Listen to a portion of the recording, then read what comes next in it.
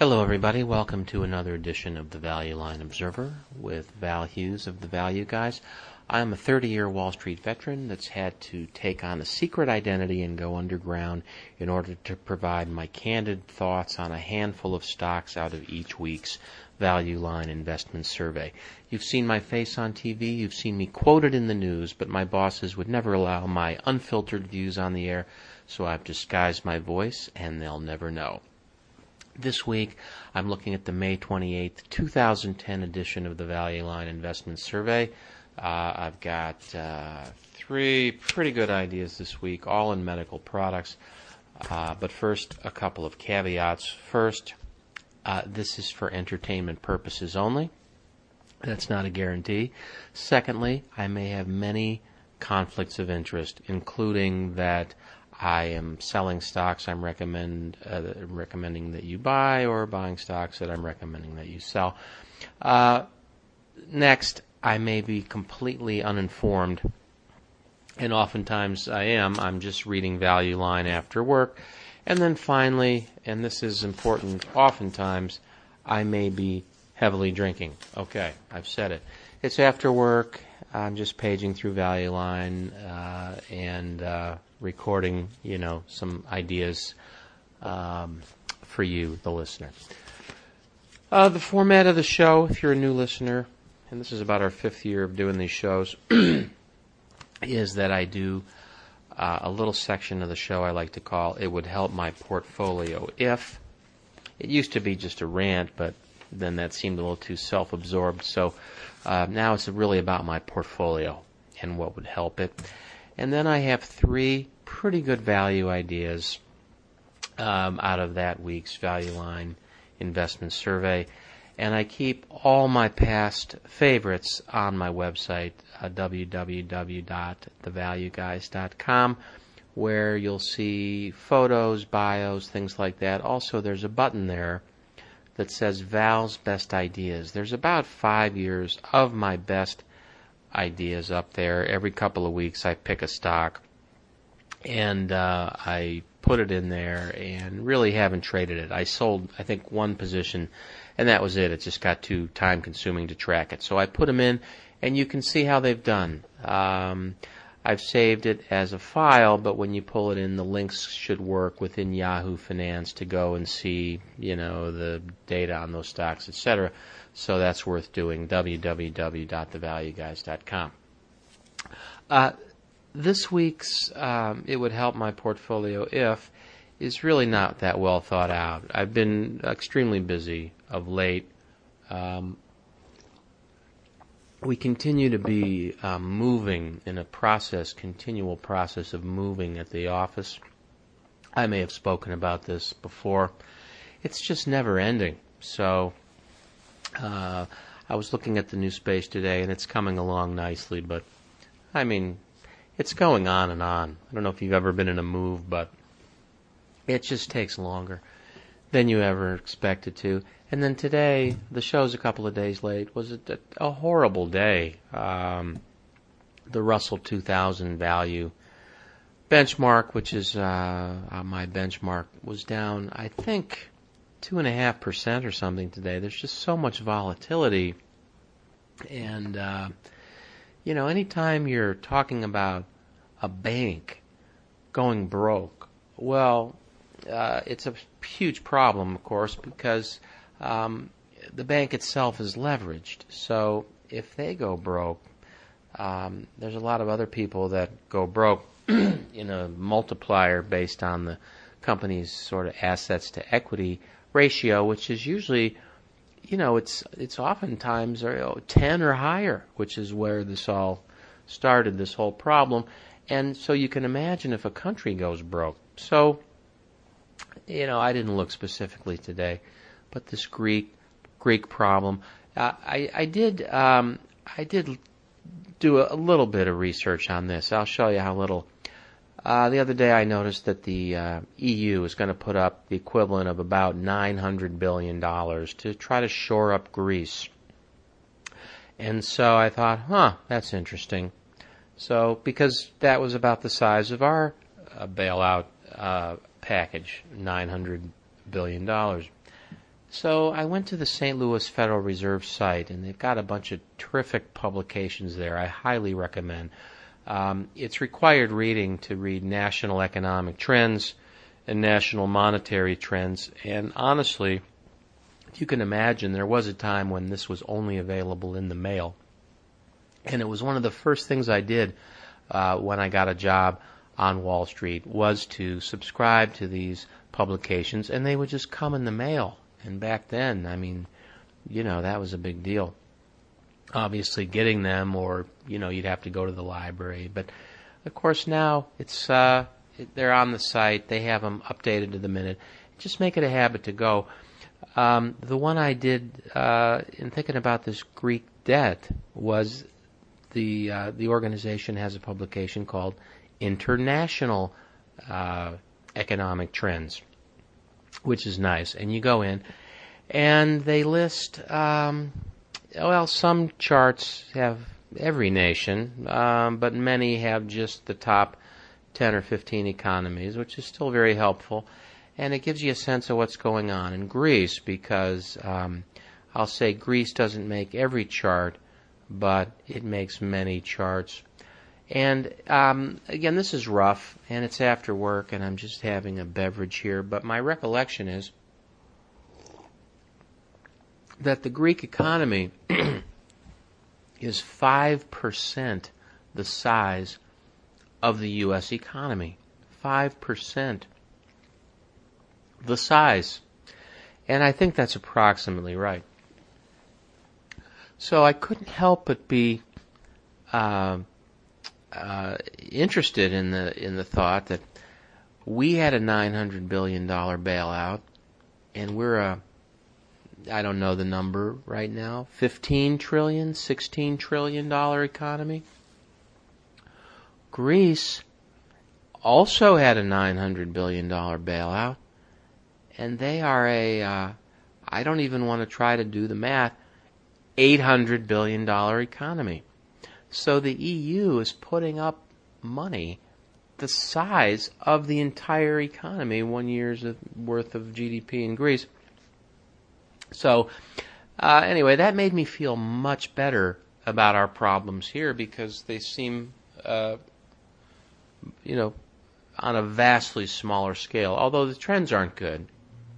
And I guess, the government unions have run away with taxpayer money in Greece, and we're on that same sort of trend here.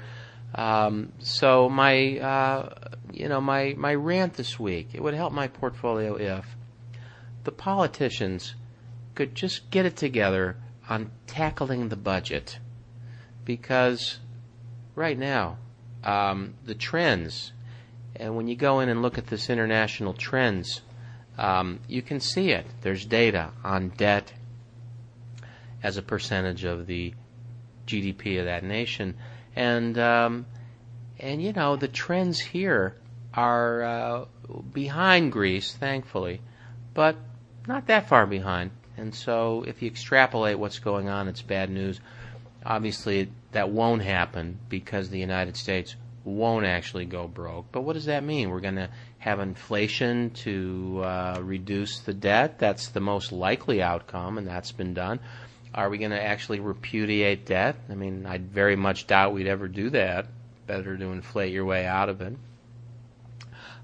Is the U.S. government debt going to be downgraded by Moody's or S&P? Not that their word should matter, given the history of their ability to know what anything should be rated anymore.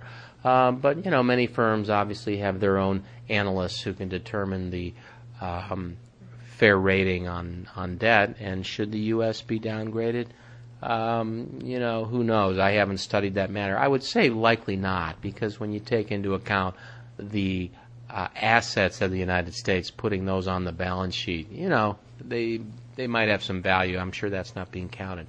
But it would help my portfolio if we could get this budget situation under control. If you're going to tax everyone to pay for these deficits, let's just get that on the table so business can get back to the business of investing and all that. People can choose careers based on, what the best ones are in the new landscape. But leaving these things up in the air unspoken isn't good, because there's millions of people that need to decide what to do right now, what to do with their capital, what to do with their educational dollars, etc.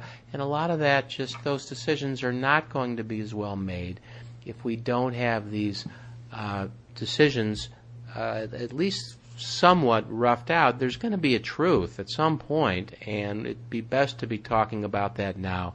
It would unleash a lot of productive capacity of our nation and others if the people making the decisions, which is all the citizens, had better information coming out of the political class than we do now. And if that were happening, it would help my portfolio. So there's my rant on that.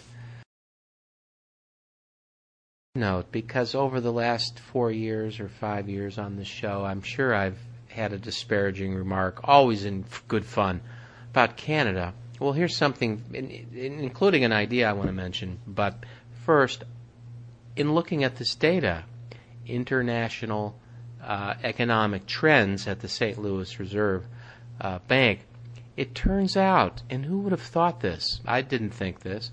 Canada is among the best financed Western nations, perhaps of any nation in the world, in terms of debt to GDP. They've been a very conservatively run country.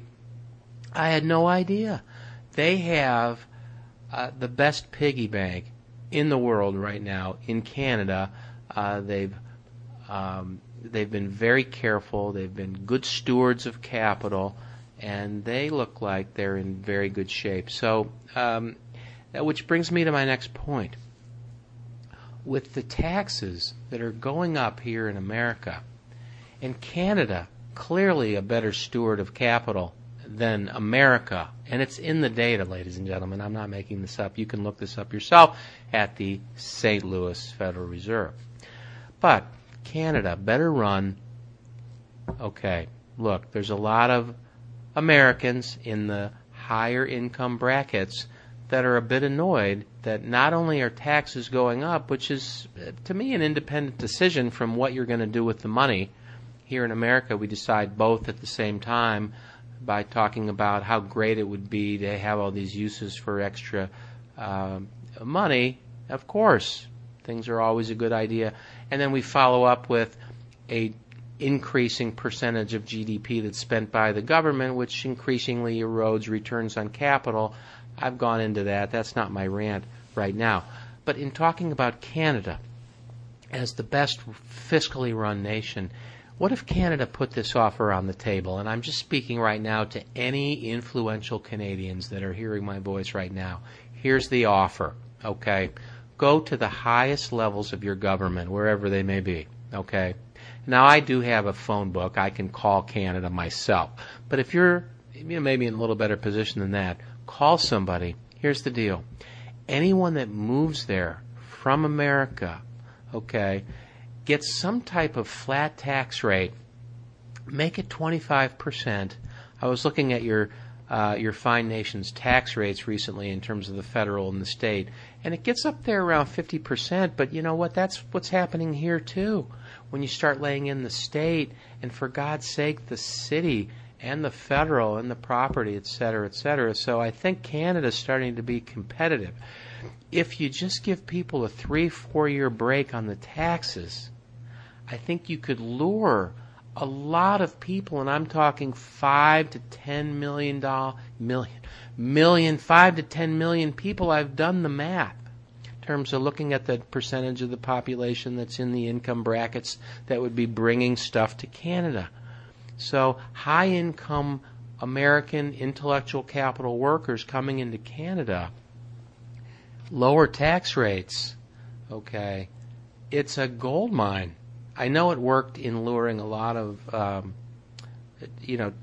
really skilled Chinese workers in when Hong Kong was turning over.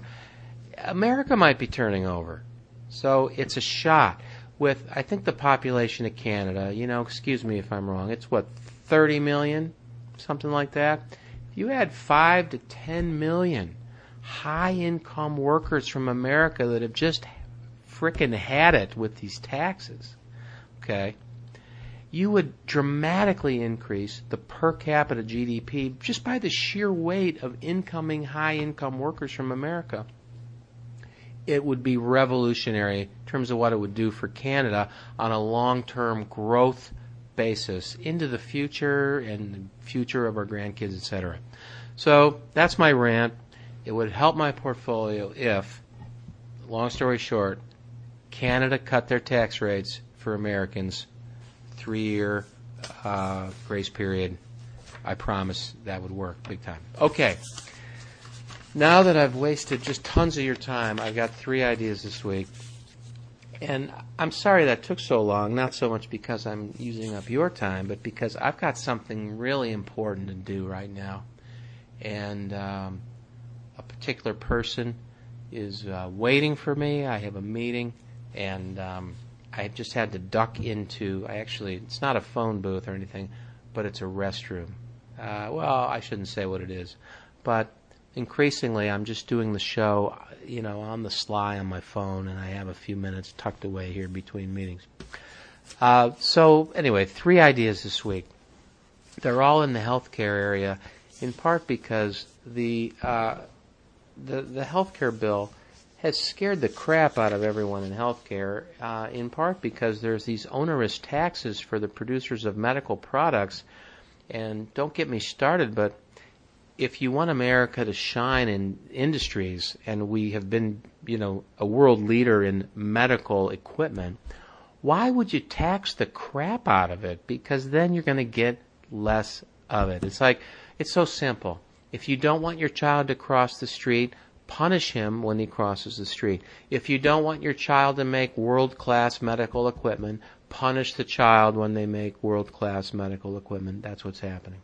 Now, that's the bad news. And that's going to hurt workers, et cetera, et cetera. The good news is these stocks are already reflecting that. And if we're moving towards some sort of nationalized process in these things, which, if the government takes over responsibility for the revenue and the costs, then these things are wards of the state. And they're going to be managed on a return on capital basis, just like the electric utilities, the water utilities, and everybody else. Well, if that happens, all those companies trade at high multiples because of the reduced risk associated with them, and it freezes up market shares, so you don't have to worry that you're going to go out of business, because you're not, because the government's going to keep you in business. So it's the same thing that happens on the utilities. So in the case of, first up, I'm going to do Zimmer Holdings, ticker ZMH. I'm not going in page number order this week because I got a decent response to a question about page number order, and the answer was nobody cares about page number order, evidently, except me. So I'm just flying without page numbers again this week. Zimmer Holdings, ZMH. What's my theme? Well, Zimmer Holdings is one of the leading manufacturers of orthopedic products, and so when your knee or hip goes, you need a Zimmer knee. Typically, those products get associated with particular doctors that learn the process with those particular, manufacturers' equipment. And so, and to patients, the price of the whole procedure includes not only the equipment, but the doctor's time, the hospital time, the nurse's time, all the Tylenols they give you that are overpriced, etc. So it's been one of those businesses where the price of, as expensive as a knee is, the price of that in conjunction with the price of the whole procedure you're getting is small. So not small, but not, the majority. It might be 20, 30%. And so traditionally that comes, and no one's debating the prices on these things because you got to go into talking about the doctor's fee. It's all bundled in. And so, pricing hasn't been an issue. There is some Medicare and Medicaid business here, so you do have sometimes prices, increases are a little more difficult, but you certainly get inflation with the occasional risk of a slight rollback, which could be 5% or so. But behind that is the demographics of an aging population driving unit growth, and pretty stable market shares among the 4 or 5 companies or 3 or 4 that do this because, again, doctors get tied up into individual systems. So my immediate attraction is simply that this is trading at a discount PE to the market, and over most of the history of these things, I'm looking at this one because I know it a little better, and this used to be a subsidiary of Bristol Myers. It was spun out in 2001. It was a big deal when it came out, and if you'd bought it then, it was a great deal. And I was familiar with it back then. But what's happened is they sort of got to a plateau valuation-wise, and while sales have continued to rise, in fact doubling over the last, just 8 years, the stock price has been flat because the multiple's gone from 40 times earnings to 13. Now, I'd say a couple things about that.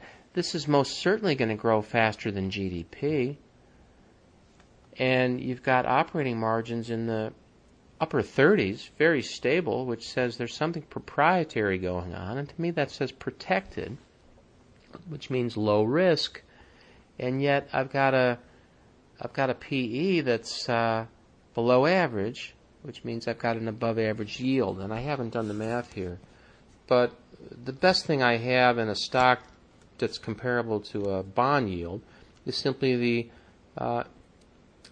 EBITDA, or earnings before interest, taxes, depreciation, and amortization, as a cash flow to me, the buyer, divided by the enterprise value, which is the total shares times the price, plus all the debt, because I'd have to buy that to get control, and then net out any cash that's on the balance sheet. And that would somewhat represent my total cash investment to own the whole company.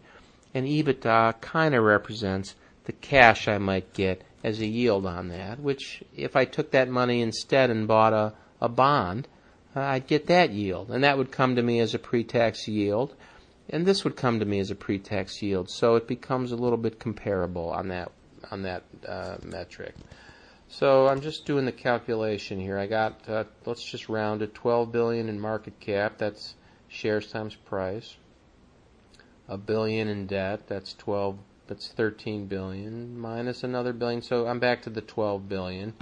And the EBITDA, 40% of, call it 4.5 billion, is about 18. Is it? What? 18. Wow. So this thing is trading at wait a minute here. So 1.8 billion in EBITDA, 12 billion in enterprise value. Okay, so that's it's about what, 7 times? Yeah, I don't have a calculator. So 7 times 1 over 7. 1 over 7 is going to be 14%. So I've got a 14% cash on cash yield, and I'm going to get some growth, which Value Line estimates here is 6% on earnings, but I'm not. Who cares? If that's right, great. It could be higher or lower.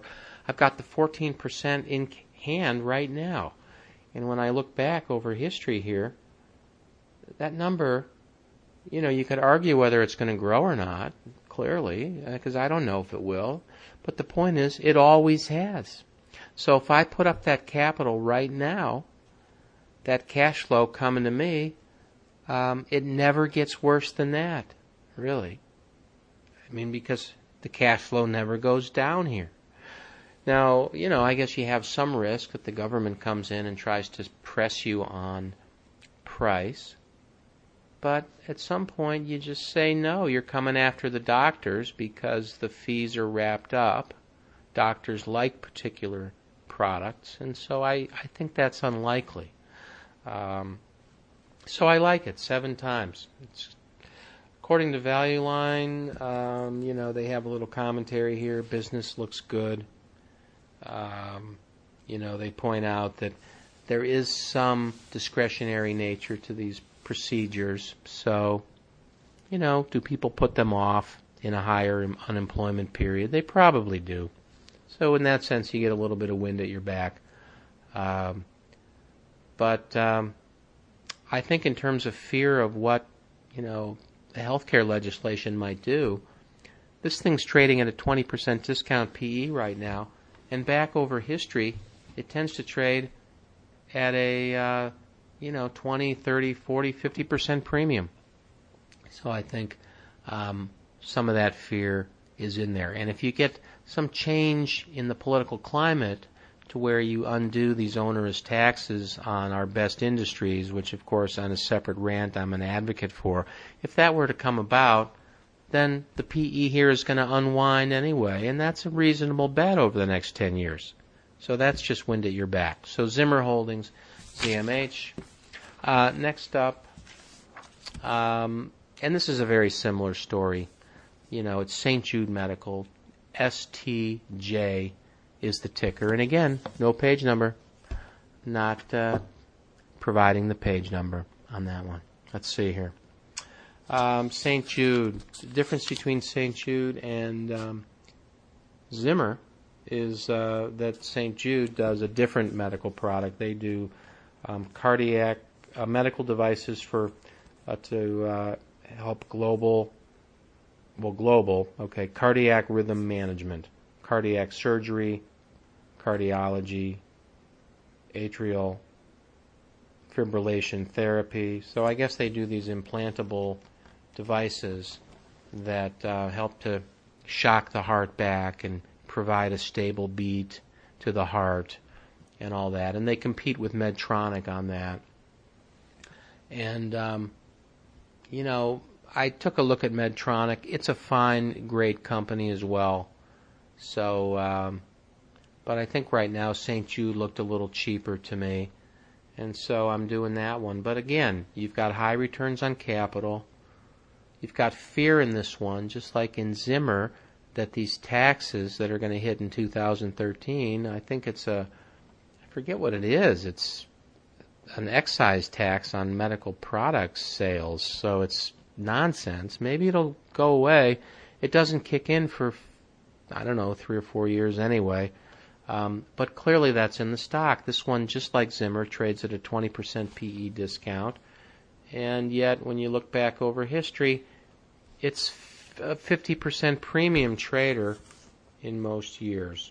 Enterprise value to EBITDA on this one, $12.7 billion in market cap. That's shares times price, $1.7 billion. So that in debt, that's 14.4 minus the cash. So call it $14 billion. And again, I've got high margins here, 31%. To me, these high operating margins say proprietary, or the customers wouldn't pay up if they had, an easy way to do so, because competition would drive away these margins. At a 31% operating margin, that means they're marking up their costs 50% or so.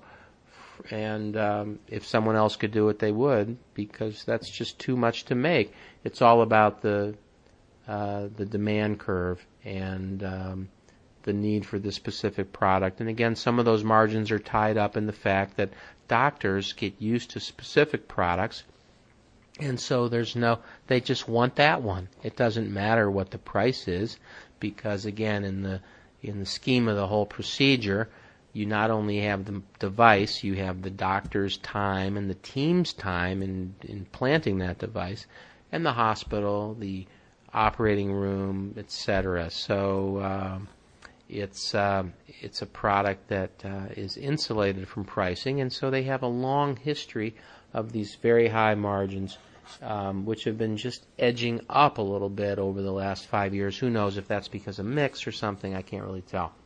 But again, these guys have been, according to Value Line, having a decent period in here with sales up, earnings up a little more.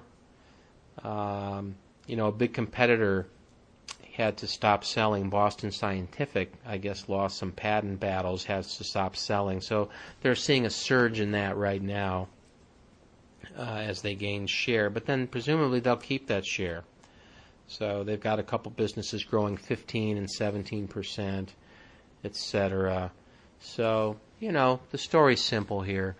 Market shares don't change a lot. Demographics, aging population, And they've got a unique product that's being requested by doctors, and doctors are at least at this point, sort of in bed with the healthcare legislation, and so not apt, in my opinion, to get dinged on these things.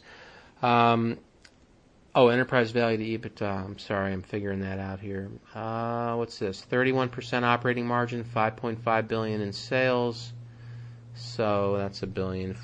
This one's a little more expensive. Looks like it's about call it 9 times EBITDA. So, okay. 9 times. That's still 11% cash on cash return. Same calculation I did on the last one. And according to Value Line anyway, earnings are going to grow 11%. So I get the cash on cash yield, 11%, plus earnings grow at 11%, meaning that the value of my company is growing at that rate each year, again, assuming a constant multiple, which a lot of assumptions, a lot of guessing in this business. So I like it. St. Jude Medical, STJ, don't know the page number. And then finally, again, same exact theme. We've got an out-of-favor, big branded healthcare company under pressure, no doubt, because of the fear of what, the healthcare legislation is going to bring to their revenue line. But it's Johnson & Johnson, ticker JNJ. Don't know the page number. Trading cheaper than it ever trades. They're a little different than the other companies I mentioned, which are almost entirely medical products attached to doctors' work. These guys are three-pronged, if I could say that. 1/3 or so, 30% is the consumer business, Johnson & Johnson. 1/3 is medical devices that they make, diagnostic equipment. And then another third is pharma. They do have, pharmaceuticals in the market that doctors can prescribe. And, that's the business that's under pressure, which is why I would rarely recommend just a big straight pharma company, other than to note that, they have sales forces that can distribute product of little firms that they might buy on the cheap, etc. So they're finding their own way. But here, the third that is drugs is under constant pressure from generics and the erosion of patents, etc. They have evidently developed some new drugs, maybe bought some new drugs. They have something called Remicade that's selling very well. According to Value Line, they've improved their pipeline in that area, which is, of course, what they're going to do. They're big. They've got a $174 billion market value. They can go and find things to do and fill their pipeline and give their sales force something to do. That is something Big Pharma can still do. But the nice thing here is that's only 1/3 of their business. The consumer side is fine, right? They've got a brand. They protect it. The margins there are low enough that no one can compete with them on price and quality and win, so it's safe. I'm not sure what they do in medical products. Let's see, they do wound closures, minimally invasive surgical instruments, diagnostics, orthopedics, and contact lenses. There's no breakdown here as to how much was what of what, so I don't know. You'd have to do your own work. But unlike these other two companies, these guys also, in addition to brand, which plays into demographics, so there's some undertone of a little bit better growth than GDP because of the demographics of population. They pay a little yield, so they're 3.5%, which is better than you're getting in many places. The dividend is a little less than half earnings, so it's sustainable. In fact, on the page, there's never been a decline in dividend, nor would I ever expect one. Returns on capital here, very respectable. They were in the high 20s 10 years ago. They're at 20 now. I'm going to guess that some of that erosion is just mixed toward, consumer and away from pharma as, some of their patented products came off and they moved more towards other areas. But I don't know that. That'd just be my guess. The company is They just raised a dividend, so they must be feeling pretty good about that. They do tend to consistently buy stock back, so they are investing, where it makes sense there. That gives me confidence they're not blowing capital spending money, because somebody's paying careful attention to how much they can pay for stock and how much stock they can buy. Depreciation, I'm just looking here. Capital spending $1.15 per share. So about it looks like depreciation and capital spending are about in sync. So they're evidently growing at a rate where this return on capital will just likely continue to sort of move down a little bit, it would seem. And they're, with fewer better return opportunities, their best return opportunity is to buy the stock, and they continue to do that. So I think that's a good shareholder-friendly approach. Their enterprise value to EBITDA, again, I didn't do the math here. Very bad this week. Let me try to do it here. 174 plus 8, 182, 72, 165, and about 20 something there. So this is about 8 times. Which again, I'd look at the inverse, 12.5% cash on cash. So this is again better than you're doing at the bank. According to Value Line, these guys are going to grow only 8% the next 10 years versus 12 the last 10. I don't know why Value Line would say that. They're probably taking a little, haircut due to the pharma side that, hasn't been growing and isn't replacing itself, and more pricing pressure in the consumer side. So I'll give you that. That's possible. But that's still an upper teens return in a dangerous world, and I'm getting a little bit of that now, 3.4% yield. So that's it. That's all 3 stocks, and I managed to get through it. Hold on. Let me give you a favorite this week. I think it's going to have to be St. Jude Medical. I think they could really surprise to the upside, ticker STJ. So that's this week's show. Thanks for listening, everybody. See you next week.